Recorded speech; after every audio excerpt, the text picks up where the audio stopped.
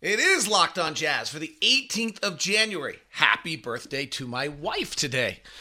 Trade deadline looms and the moments get nervous. We'll talk about what it means for the league, the Jazz, all of that coming up, and what the Jazz approaches to the trade deadline. How about some Mike Conley appreciation in the midst of all of this? Clippers and Jazz tonight. Are the Clippers okay? And guard size, ball handling size in the NBA, the evolution. It's all coming up on today's edition of Locked On Jazz. Pow.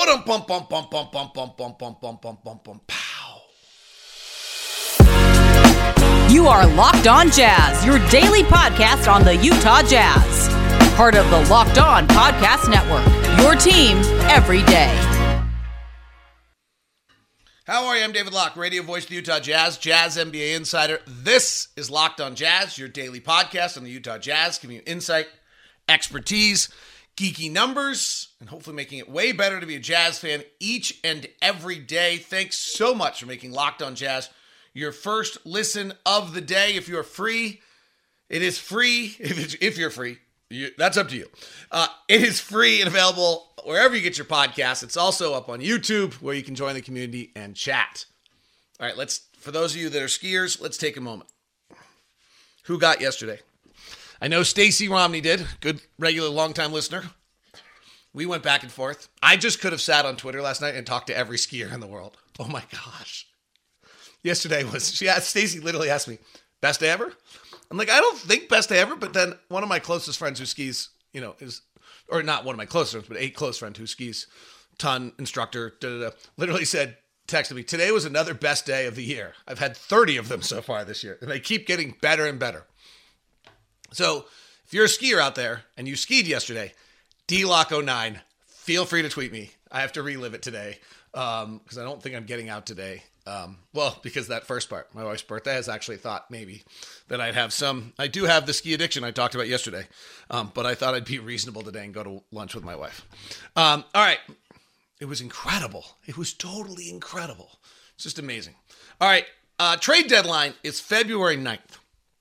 And this is a really hard time of the year for the players, frankly, for the coaches, for the front office. Like Danny Ainge and Justin Zanuck walk into a room and the players cringe. It's a hard time. And it's human, and it's hard on wives, and it's hard on girlfriends, and it's hard on kids. Mike might be the only one who has kids that are old enough to kind of maybe get it. So it's a really brutal time. What's interesting for us, and I don't know if this makes it easier or harder, we're home the entire time other than one day. Our next flight is scheduled to leave on February 9th, trade deadline, which is a little funky because February 9th is trade deadline and we fly to Toronto. We cannot delay that flight late enough so that there isn't a chance that guys get moved while we're on the plane. If you're a trade deadline trade, because I think it's an afternoon trade deadline. So it's just a really difficult time. Obviously, the Jazz have made this an interesting circumstance because they've played so well and they're suddenly in a playoff run that no one anticipated. And so everyone expected that the Jazz would go to the trade deadline with clearly being sellers under any circumstance. And frankly, the number one name mentioned around the Jazz right now is Atlanta's John Collins. That's not a sell. That's a guy that you're getting because you think it's going to make you better and help your team and probably make you better quickly. Or at least you're believing that that's a piece to your future if you're making that deal. Jazz sit at 8th right now in the West. We play the Clippers tonight, who sit at 7th, a half game ahead of us. If the Jazz were to win tonight, the Jazz would actually move into a tie for 6th. I mean, that's kind of where we are. Dallas is 2 games ahead of the Jazz for 5th. By the way, at the same exact time, the Jazz are 2 games away from being 13th. Game and a half, actually. So it's kind of a crazy spot. When people have asked me what I thought the Jazz approach is, when Danny Ainge and Ryan Smith and Justin Zanuck have met with the media over the past 6 months, maybe since the trades went down, maybe a little more, it was clear that they were in like a 36 to 48 month vision to try to improve the team and to build a championship caliber team. That they want, that the window for winning a championship with the previous team in their minds was closed, and that they were trying to, their effort here is now to win a championship and build a championship caliber team again. And they've got, frankly, an initial piece in Lauri Markkanen, an initial piece in Walker Kessler, and then we'll see what else. I think there's a chance Collins got to roll as this as an off-the-bench scorer. That first step is just electric. There's parts of his game that are, super rough. We've talked about him being the kind of, he is the diamond that you're trying to smooth out. Ochai has shown some signs in the last week, but let's see. I mean, it's just not anything against him. It's just a week. So there are these little pieces that are beginning, and then there's a ton of draft picks. While I think that is true, the one thing that kind of a few people have reminded me is that things in the league can happen fast. You can think you're on the trajectory to one thing. You could think you're on the trajectory to getting Victor Wembanyama in the draft because you have the best odds. You could think you're in whatever it might be, and then something else happens. You get bad luck, and it changes your trajectory, and then it turns out to be better. So I do think the Jazz are in a 36 to 48 month window with most of their decisions, which means that I think they would make a decision that's for the well-being of 2025 at the cost of 2023. I think they'd make a decision for the well-being of 2026 at the cost of 2023. But there are circumstances, what is clear to me talking to people is that the idea that you have a regimented, strict timeline and order by which this is going to happen, that it's all this, which is a little bit more of kind of the Dennis Lindsay approach. Very process-oriented, incredibly well-researched, lots of time spent on kind of if this to the A to B to C to D kind of approach. Talking to Ainge over the years and looking at Ainge's history, talking to Ainge over this year probably is a better way to say that. I don't think that's his approach. I think his approach is to put himself in a circumstance in which he's got the ability to react and be a part of something that becomes available to the best of the franchises for the best of the franchise. And what I mean by that is what I think frustrated him the most about trade deadline last year and free agency the year prior was that they just sat there with their hands on buried. Like they were tied behind their back and there was nothing they could do. I think last year's trade deadline, what might have frustrated him was that there weren't a lot of people that jumped at any of our players and that there weren't a lot of moves to be made, that our guys, for whatever reason, didn't move the meter, which may have been telling in some sense of, if this is what we have and we're trying to, move our franchise forward. We actually don't have the ability to move a Bojan, Mike, Jordan to complement Donovan and Rudy. We actually just have to move Donovan and Rudy and start this thing over. So I think what you have to understand is that while you can have this 6 to 48 month window that I'm talking about, I think the other aspect of it is what you really are trying to do is be ready to pounce if necessary. I would guess if we looked back at the Boston Celtics when Ainge gets Ray Allen, Kevin Garnett, and one other to go with Paul Pierce, I'll bet you if we had 12 months earlier said to Ainge, like, hey, are you about to go trade for Ray Allen and trade for Kevin Garnett? He would have thought you were insane. I mean, frankly, they were really bad. I think they had the second worst record in the NBA that year. They probably thought they were getting Greg Oden, or they were getting Kevin Durant, or they were getting, instead they took Jeff Green and traded him for Ray Allen. So as you look at this trade deadline coming for the Jazz and even upcoming free agency, certainly I think the vision is, does this move help us in 2025 and 2026? And at the same time, it doesn't preclude the Jazz from being involved in other things. I don't believe there's a strict regimented, we have to do this, we have to do that, we have the kind of approach to the way the Jazz are approaching this. And I think it makes the Jazz in a really interesting position of what they're doing. The other one that I think is interesting to look at, and we'll get all the rumors, and I'm not going to duck the rumors. I often hate them because they impact our players, but I do think our players are hearing them. Shams reported that that the Jazz, John Collins discussion again, and the numbers, like he's a $23 million player with 3 years left on his deal, so that becomes Malik and Jared Vanderbilt for all intents and purposes. Like, you can kind of figure that out a little bit, unless they have Malik's at 15 and Jared's at 4. Jared's 4, it becomes really important because you can move it around. The other, Jordan's at 13 and 4, and that doesn't quite get it done, so you'd have to add another piece to it if that's what they wanted. The math doesn't work all the way. So, I mean, you can play this game just as well as I can. It's on every single trade, NBAtrade.com, ESPN Trade Machine, whatever it might be.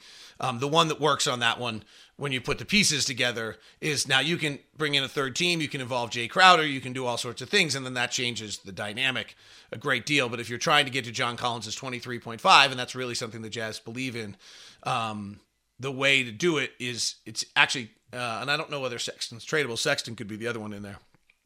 But Malik and Jared are kind of the two pieces that put together. You can actually whittle it with a Nickeil Alexander-Walker, and a Jordan Clarkson, I think, was the other one I played around with. That actually works as well. That gets you to right about the same number. I think that actually might have come up $1 million short, so you're adding $1 million on it. You get it. You can play the game. I'm not going to do it. Here's what I do think is interesting about the trade deadline that we'll talk about is, what's the markets? And we'll touch on that. Like, what are the other players the teams that are trying to acquire players are choosing from?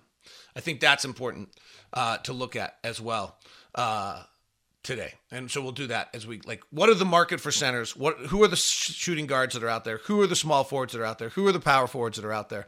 Who are the point guards out there? We actually have one of each, which makes us, somewhat unique in this landscape of things. As we look at trade deadline. Today's show is brought to you by our friends over at Murdoch Chevy.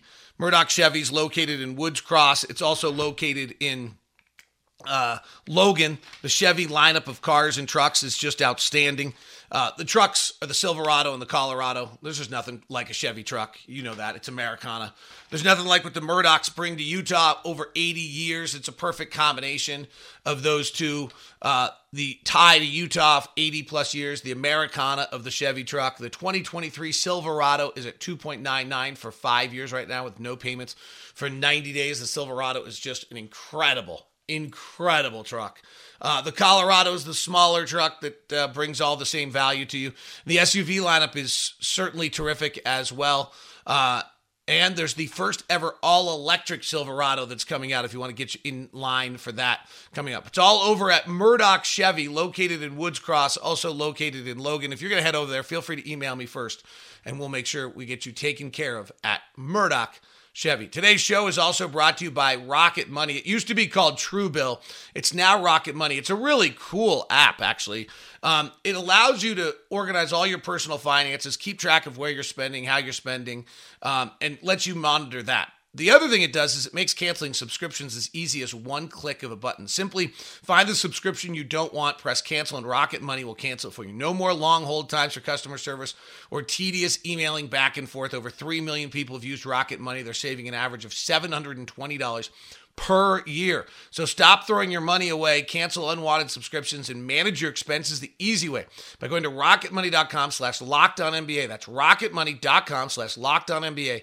rocketmoney.com/LockedOnNBA. I think you'll find it a useful, helpful, and valuable app. Plus, if you cancel a few subscriptions, it's totally worth it. Thanks so very much for making Locked On your first listen of the day. For your second listen, Locked On Sports Today is your 22-minute recap of what's going on in sports. If you have a job, a cat, a dog, a kid, a wife, anything that takes you away from knowing everything that's going on in the sports world, Locked On Sports Today is there for you. All right, here's what I think when you start looking at it takes two to tango in the trade market. And so do the Jazz have the player that's the most appealing player with the most available contract to be traded for? So the centers that are kind of being talked about are Jakob Poeltl, Mason Plumlee, and Jared Vanderbilt. Jazz, I'm just including the Jazz player in here. Jazz, again, are interesting because, you look at the standings, and it's kind of a little hard to tell, who's doing what. But I think that's, we're going to assume for this conversation. But when you look at the East, I think Charlotte's moving players, Detroit's moving players. They don't have any young centers. Orlando's probably willing to be a seller buyer. I don't know about Washington. They're always kind of in the middle. Toronto, no one's certain about.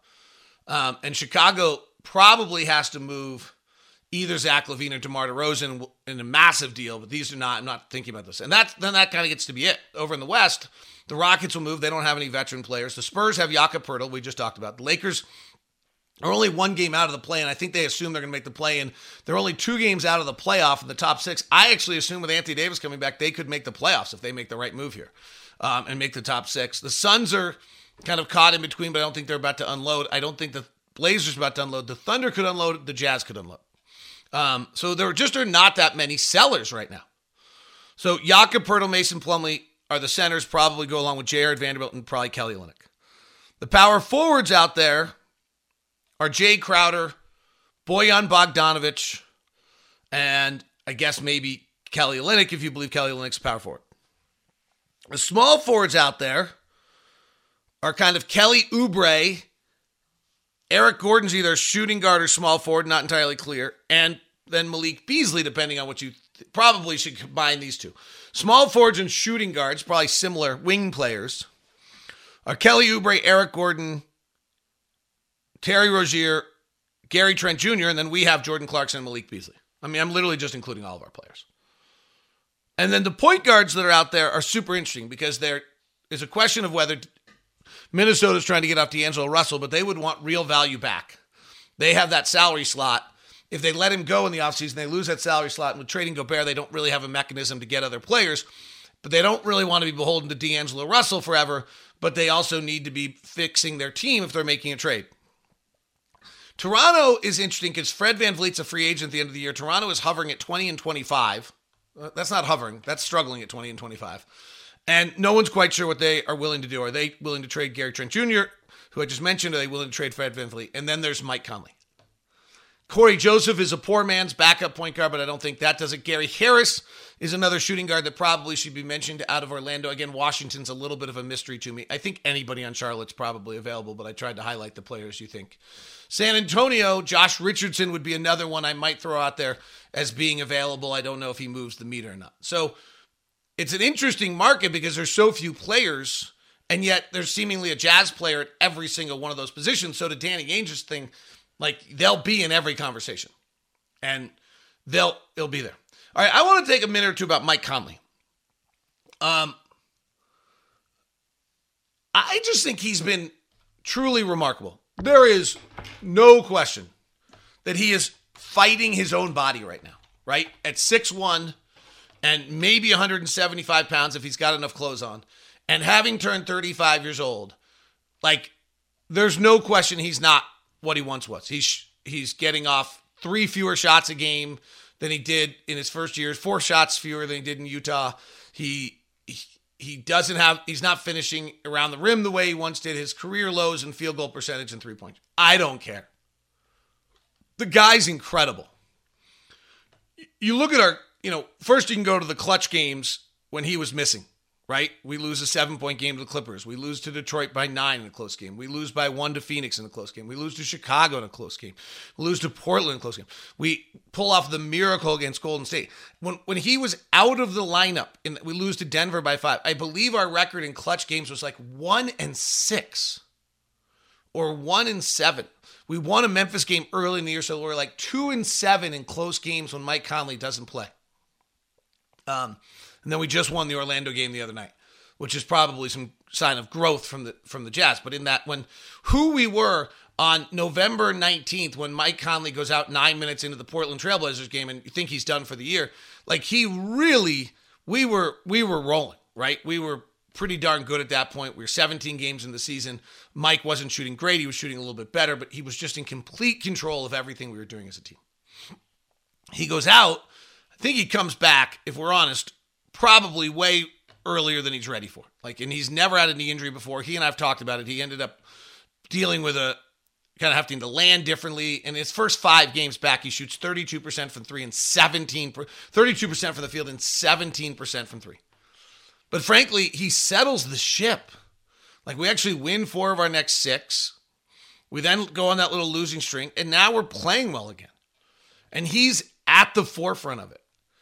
It's just remarkable. He's got 14 assists and no turnovers in his last 2 games. He's altered his game.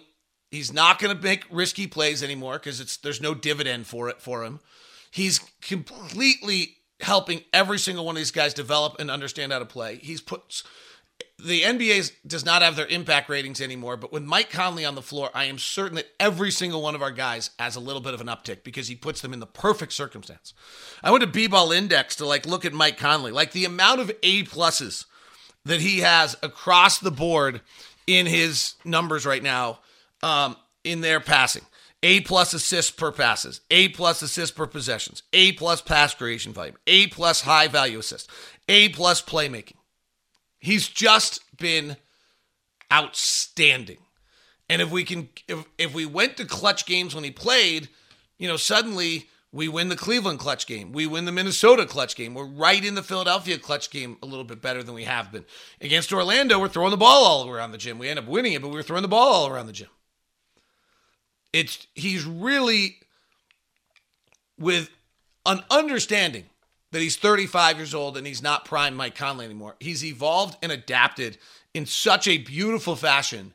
And we talked about it yesterday. Walker Kessler's game yesterday, in large part, some of the plays we're most impressed are because of the fact that the ball was given to him at the perfect time and spot along the way.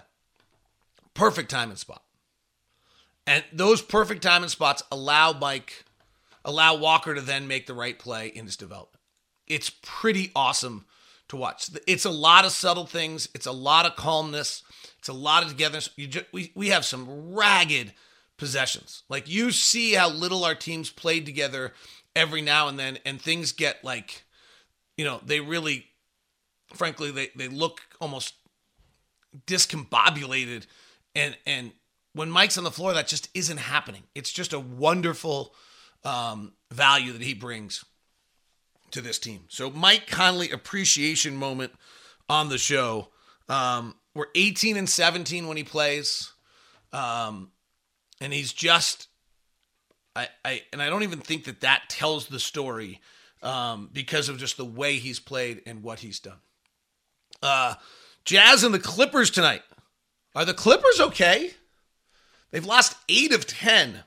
And the changing data that proves something we've talked about a lot on this show about the changing of guards in the NBA as we continue on today's edition of Locked on Jazz. Today's show is brought to you by our friends over at BetOnline, betonline.net, where you can get your news, odds, and scores for you. NFL playoffs is a great time to get involved over at BetOnline. What do they got for the 4 biggies this weekend? Jacksonville is an 8.5-point dog going to Kansas City. The Giants are a 7.5-point dog going to Philly, so Saturday should be blowout Saturday. Game of the week, our Sunday, Cincinnati's a 5-point dog heading to Buffalo, and the Dallas Cowboys are a 3.5-point dog heading to the Niners. I got to figure that line moves. I got to figure bettors take Dak Prescott in that one. Don't you? Who's the NFL Super Bowl odds? Right now, the favorite to win the Super Bowl are the Kansas City Chiefs at plus 310, the Bills at plus 340, the Niners at plus 375, then the Eagles at plus 525. NFL draft props are up there. Bryce Young is the likely number 1 pick of the draft. CJ Stroud is second. NBA, the odds to win the championship right now are Boston plus 400, Bucks plus 700, Nets plus 800, Warriors plus 800, Warriors and the Nuggets plus 900. Warriors are the odds-on favorite to come out of the West still. I'm not sure I disagree. I think I agree. But it's tight. Warriors plus 375 to win the West, Nuggets at plus 390, Memphis at plus 400, and the Clippers at 475. That's all at betonline.net. Your odds, news, scores, where the game begins. Thanks very much for making Locked On Jazz your first listen of the day. Locked On NBA gives you game to game the nightly recap each and every night. So with 1 minute snippets from each of our reporters on the game of their team with the local experts breaking it down. Really great way to recap. All right, the Clippers have lost 8 of 10. They lose last night. Paul George was just back from the hamstring, but they're virtually full strength. Their point guard play is just a mess. John Wall's out and injured, but he has not been good. Reggie Jackson is now limited to 14 minutes a night. Robert Covington, who they got and were so excited for, is playing 7 minutes a night and just doesn't fit in. Terrence Mann, who was out of their rotation earlier this year, and this is Ty Lue's strength as he plays around with this stuff, is now their point guard, which he's not. So Kawhi Leonard and Paul George are their point guard. They're missing Luke Kennard right now. That's the virtual full strength. And he actually seems to be like the key to their whole roster, which is just insane. But his shooting might be necessary. He's not a good defensive player. And so then you end up with people being able to go hunt him out defensively. But like he's got a calf injury right now. He was out last night, and he was out on Sunday. So I'm going to assume he misses today as well. But the fact is that they actually do need Luke Kennard at a pretty high level. I watched them the other night. I talked about this on our late game watches. They just seem so Kawhi dependent when Kawhi's on the floor, to the point even where even when other guys have the ball and they're running a play, it's like they're looking to see how they can get to Kawhi almost back to it to immediately. There doesn't feel as though there's any collectiveness to what's going on, and they just seem they're Kawhi heavy with the ISO. Now Paul George wasn't playing, but they then not only were they Kawhi heavy, they just felt Kawhi dependent, and it didn't feel right to me at all. It's the first time I've actually been a huge Clipper believer the whole time. I think Lawrence Frank hasn't missed very often in his moves. I watched them the other night. They didn't look right, and even there was a play where Norman Powell tried something, didn't get it, flipped it over to Kawhi. Kawhi goes to work, and that happened a few times. And then the next time down, Norman Powell brought it up and was like, all right, we're going to do something else. We're going to do something other than Kawhi Leonard this possession. And he had it, and Kawhi came up to set the pick, and he kind of waved him off. And I could be overplaying it, but I was like, oh, that doesn't feel right. So I'm interested to watch him. I don't think Kawhi will play tonight. I don't think Paul George will play tonight. And I frankly think for who they are at this given day, that means the Jazz actually probably get a better Clipper team tonight, as all those guys who are feeling what I think I saw, which is just an overwhelming Kawhi dependency, are going to feel as though they get to go to work. Norman Powell will shine tonight on that. One interesting note on Norman Powell I will share with you. Norman Powell was a 4-year college player at UCLA, I believe. He had a bunch of different roles there. Came out of the league after 4 years in college. And he's listed at 6'3", 215. I've always thought he was actually 6'5", because he plays seemingly so much bigger than that. And the only thing I think is interesting about him, that the reason I mention this, is that Ochai Agbaji is a 4-year player, and he's listed at 6'5", 215. I literally thought, when I did this last night, that Norman Powell was 6'5", 215, and that they would be the exact same size. That's honestly what I anticipated, is that those two were the exact same size, and that they both had spent 4 years in college, and that they both had I thought there was Agbaji came into the league at 22, which is an older level. Powell got bounced around at UCLA with all sorts of different kind of roles and duties, and he came in the league at 22. So I don't know. I just thought it was worth mentioning that I thought those two could possibly be somewhat similar. Powell went 46th and Agbaji went 14th, so that's a little different there. One note, Jared Dubin did a good piece today. I've been talking about this a lot, that I think half the primary ball handlers in the league will be 6'9" or taller by next year. So he had the primary ball handlers in the NBA right now, 37% of them are between 6'4" and 6'6". 29% are between 6 feet and 6'3". 37% are between 6'4" and 6'6". 21% are between 6'7" and 6'9". So that 21% is actually the even number, and I think that's going to skyrocket. The 6'4" to 6'6" number, which is now 37%, used to be 23% 10 years ago, 27% 4 years ago, and is now 37%. The 6 foot to 6'3" guard was 37% forever, is now down to 29%. We've talked about it a lot. The small guard is gone. Mike Conley will be the first player to ever retire and make the maximum amount of money he could have made in his career for playing when he did. And if he came 5 years later, he actually probably would have made less money. He'll be like the first player where that is ever true. So will Kyle Lowry. All right, that is Locked on Jazz today. Jazz Clippers tonight should be fun. Postcast after the game. I'll be back with you tomorrow. Have a good one.